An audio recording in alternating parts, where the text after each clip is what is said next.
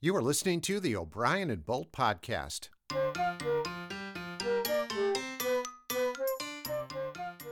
Coming up this week is Valentine's Day, and on the phone right now, we are talking to Dr. Moody Lederhosen. Hello, doctor. Welcome to the program. Well, nice to be on your... How are you today? Well, I am doing just fine, and I'm just thrilled that you could join us today to talk about love and the heart and Valentine's Day coming up. Of course, today, just to correct you, today is not Valentine's Day. Well, I know that. On the 14th of February, so right away, I don't want to seem like I'm correcting you, but But you are. Do you have a romantic interest? I am a romantic at heart. Yes, of course. And the romance, the tradition of Valentine's Day has been around for hundreds of, if not a couple thousand years almost, and it's still one of the longest traditions in the man or womankind. So, well, let's start there, Doctor. How did Valentine's Day? How did that tradition get started? Well, Valentine was a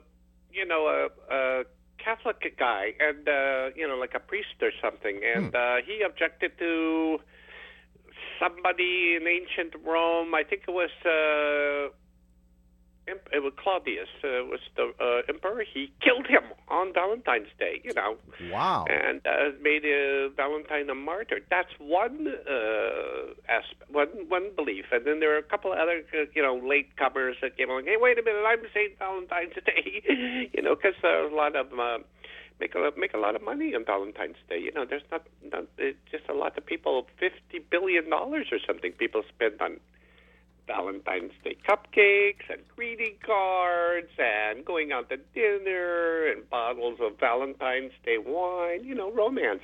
Well, sure. Well, we've talked about romance is is a Latin word that's means Roman, like romance. Well, I guess I never made that connection. So so romance means you don't seem like the type that would pick up on that. So right away, to be. Mm-hmm. So romance means to be Roman. Does that mean to be Roman? Roman like the Roman. Was romance usually in the beginning? People didn't really get married because they were romantically involved. They got married because the guy would go out and kill a bear or a tiger, or fight the enemy and beat them back from the wall. They're coming. They're coming. All the women go cook and sew stuff, and the men will take care of it,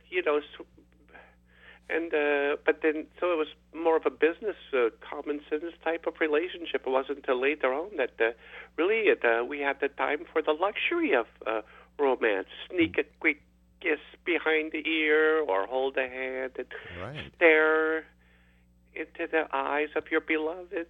Right. And but in the old days, all we were worried was about saber-toothed tigers. So Saint Valentine, he became a saint. And Republicans. So Valentine's started quite That's violent. A joke. I got that as a joke. I'm not sure you picked up on it. So Valentine started as it was quite violent. And now it's morphed into something totally different, something, an expression of one's love, a pledge of one's love. That's a pretty good idea. They should have a day where it's just dedicated to, I hate you. You send the person a I hate you card, or they probably sell a lot of cards. I never liked you anyway. You're my enemy. I don't get you. You're a weirdo. Mm-hmm. Because they have St. Valentine's Day. So maybe 6 months later, half a year later, February, March, April, May, 4, 5, June, July. So July 14th is, hey, I don't dig you day. Mm-hmm. Right. Well, now we've talked about... Maybe I'll get the Hallmark people interested. We could make a couple bucks. They might be interested, Doctor. You should give them a call right after this. Now, what is your wife or your boyfriend or whatever? What is what is their name? Well, I prefer to keep that. Are you going to keep that a secret?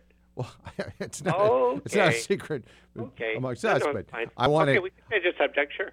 Let's change the subject.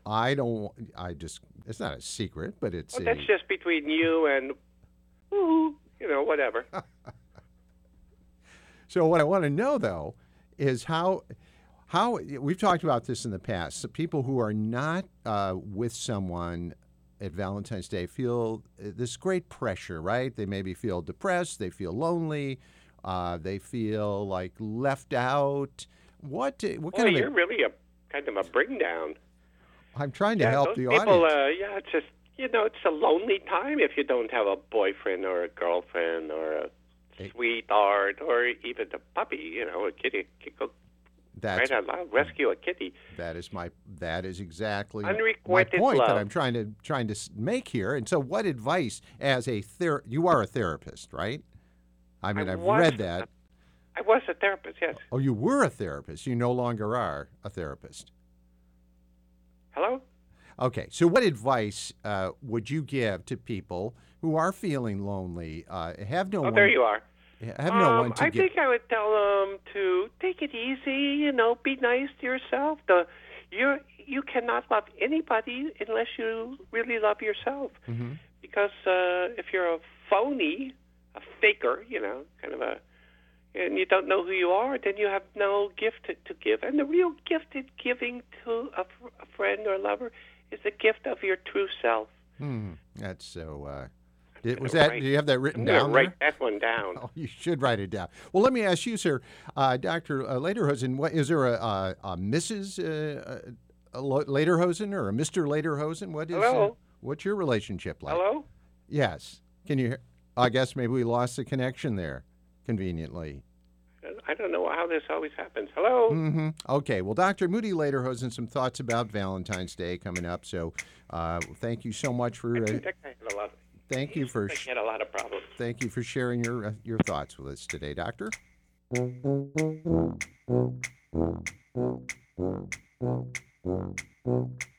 You've been listening to O'Brien and Bolt, the podcast. I'm Michael O'Brien. And I'm Jeff Bolt. And our job is to entertain as well as inform. If you like what you heard today, please give us a big thumbs up on your source for all your podcasts. And you can find us on Facebook at O'Brien and Bolt. Thanks.